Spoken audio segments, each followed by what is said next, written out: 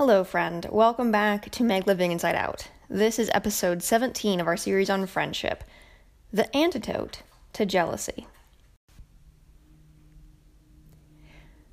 But godliness with contentment is great gain.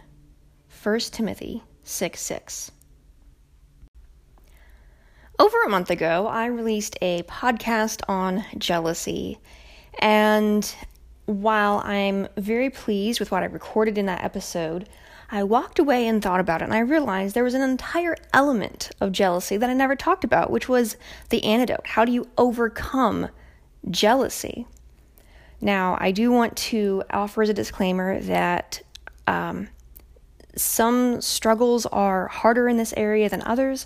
I've never lost a child, and I am now happily married, and so if those things are particular to you, you may benefit more from another podcast that is specific advice about those topics.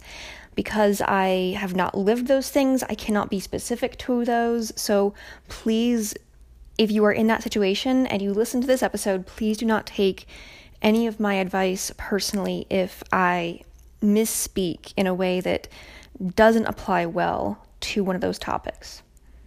Now, with that disclaimer, contentment is very clearly the antidote to jealousy, as I shared in the verse. But what does contentment look like? We see pictures and Instagram reels of beautiful aesthetics and vacation homes and white walls with a single orchid on the table and just very clean and peaceful environments. But that's actually not what contentment is. It has very little to do with our external surroundings. Contentment has more to do with our mindset in the midst of whatever surroundings we have. Now, to be fair, this is certainly easier in some times of life than in others, but efforts can still be made in this direction, and God is honored by those. It is hard to find contentment in painful seasons, and I remember coming out of one of those really dark times, one of the hardest of my life, and God had been so gracious to give me very meaningful, refreshing, quiet times with Him during that season, because there was so little to refresh me outside of that, and I recognized that, and I was grateful for it. When I finally got out of that season and I got into a season of more stability and contentment, I found myself incredibly grateful. I was grateful for money in my bank account and food on my plate and work to provide an income, and even though it was entry-level work and entry-level pay, it was still something. And community that God brought me, and community that God even provided through that difficult time. I remember coming out of it and just recognizing my thankfulness as just being grateful for every ray of sunshine after a dark, long night. And so maybe that's where you are, and I'm so far removed from that season. My life is still hard, just different ways. I'm incredibly blessed. My quiet times are not nearly as deep. God gave me something very special in His presence in that season, and that was what held me through. So I guess I'll start by telling a story. When I was in this season of, just going through singleness, and I was stable, but life was still hard, I remember saying, God, I know I can't afford a dog right now, but I would really like a dog. So maybe when I get married, I'll have a dog. And I prayed over that consistently, and I try to be very careful about what I promise myself, But it was a very clear hope that I had. I wanted a dog. Now, the first time that I met my husband, Ben, he visited my family home, and we were going on a walk, and we had a little moment where he took the relationship to the next level, and just heightened the commitment.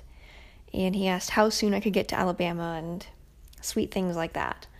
So one of the things that he told me was he had dog allergies and cat allergies. And without missing a beat, I said, I will never ask you to live with a dog. Here, I'd wanted this for years, and I knew if this is what is in my husband's best interest, I'm not going to fight that. I'm not going to challenge his quality of life because of something that I have hoped for. Ben is more important to me than a dog, and I'm not going to fight that. Now, if we have the opportunity to find a hypoallergenic cat at some point, we might consider getting a cat. But also we would have to have the budget, the money in the budget for a cat. And that's not been something God's provided. That's not been an opportunity. So we've just left that alone. And if we're supposed to have a cat at some point, we'd be open to it. But God would probably have to gift us a hypoallergenic cat. So, fast forward several years, we get married. We live in apartment number 1, 2, and 3, and we finally move into a house. We've been in this house for 6 months, and one day I decide to walk around the neighborhood.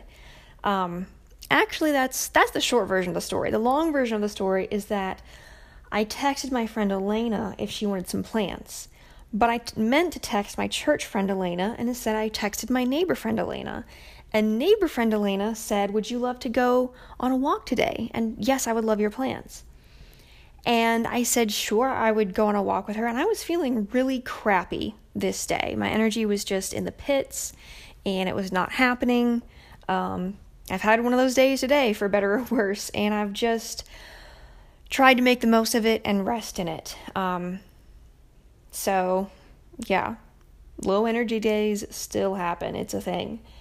Also, I need to reorder my vitamins. That would probably help. Anyways, so a few hours pass by, and it's time for Elena to go on her walk, and I am still not feeling any better, but I agreed to go on this walk with her. And so I put on some flip-flops, and I walk to the end of my driveway, and I meet her, and I'm like, Elena, I don't have the wherewithal to walk with you today. I'm sorry, but I at least wanted to say hi and show my face. And so I'd walked down the hill a little bit to see her, and she was walking up. And so I walked with her and we talked, and then we passed my driveway. And then we got a few feet past my yard, and I realized I did have the energy to walk. And so I said, Elena, let me go put my shoes on and I will walk with you.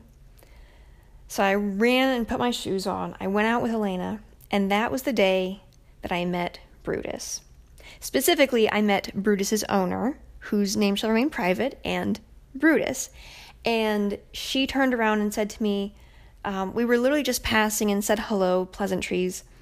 And she turned around and said, does anyone know of someone who could dog sit for me? And I said, I would love to dog sit for you. And that's the story of how I met Brutus. And Brutus is actually sitting a few feet away from me. I love him. Yeah, he's my baby. And he is the closest thing that I have had to a dog up to this point.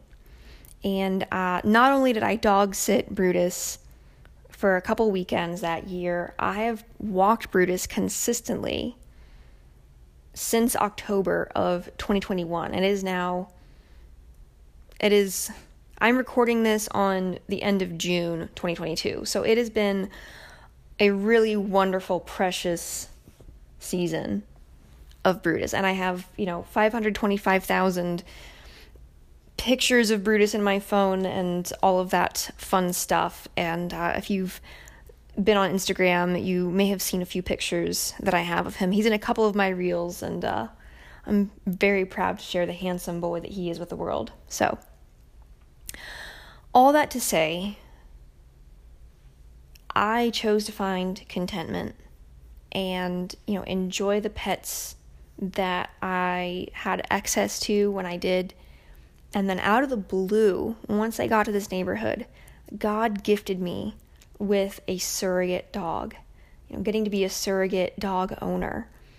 And that has been such a gift. I'm incredibly grateful for it. The other area of life that's been really hard for me in jealousy has been beauty. Homes that are beautiful, artwork, going through a museum gift shop. I love those places. Oh my word. That has been genuinely hard for me, and it's the kind of thing where I learned to hide my exposure to those things because I knew how much I wanted them, and just the desire, the temptation to covet and be jealous was so strong.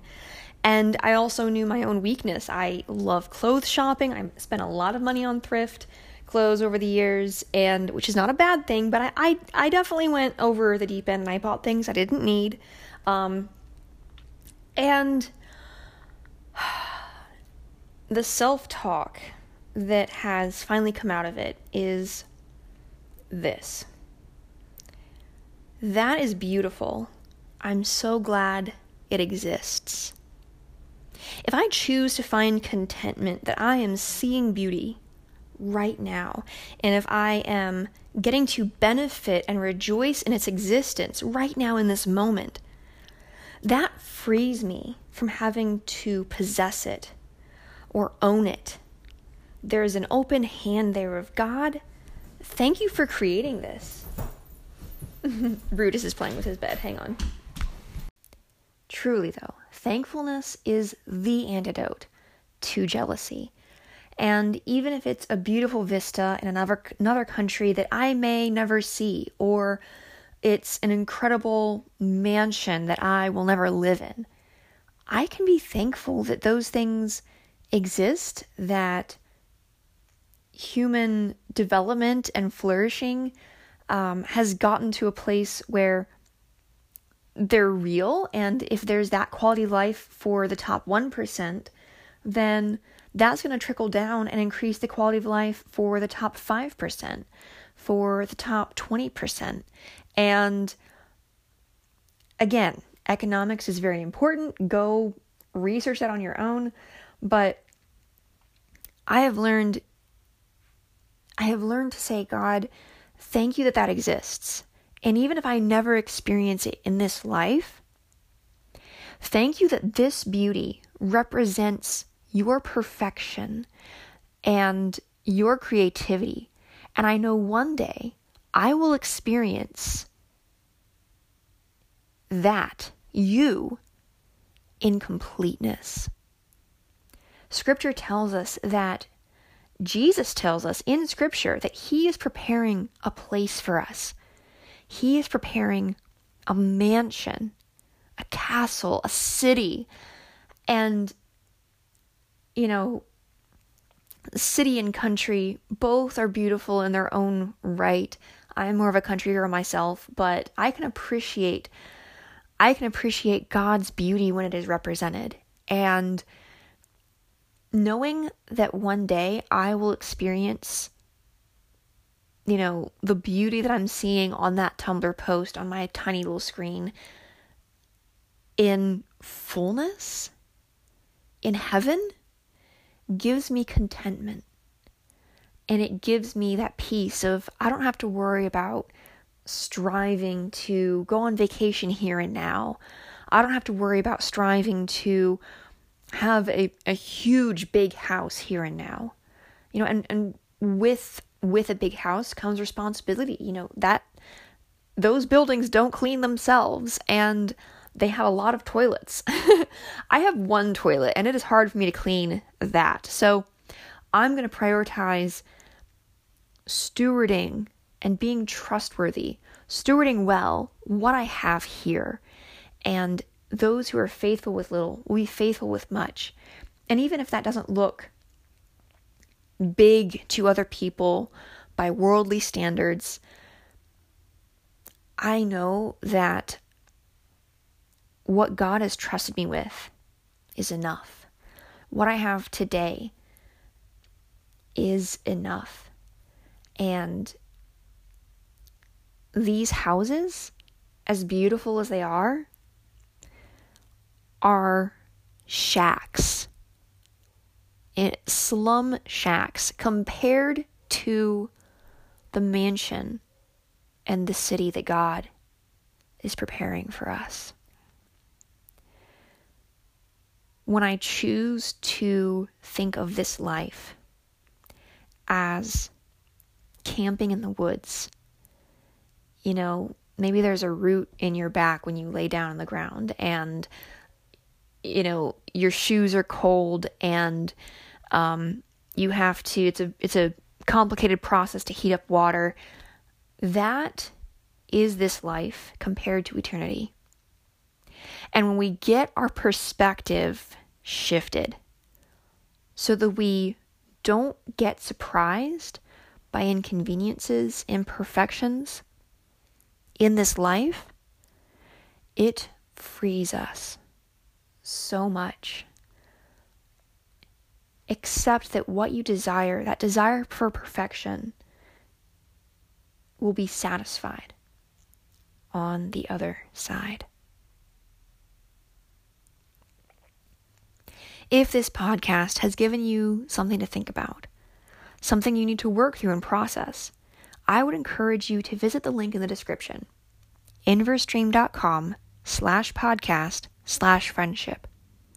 There will be a web form there that will connect you with a digital mentor who wants to help and encourage you in your walk with Christ. This is not a professional counselor, simply a Christian who wants to encourage you. Thank you so much for listening. My name is Meg. I love my Jesus, and I believe in living inside out. Now it's your turn. Go and live it.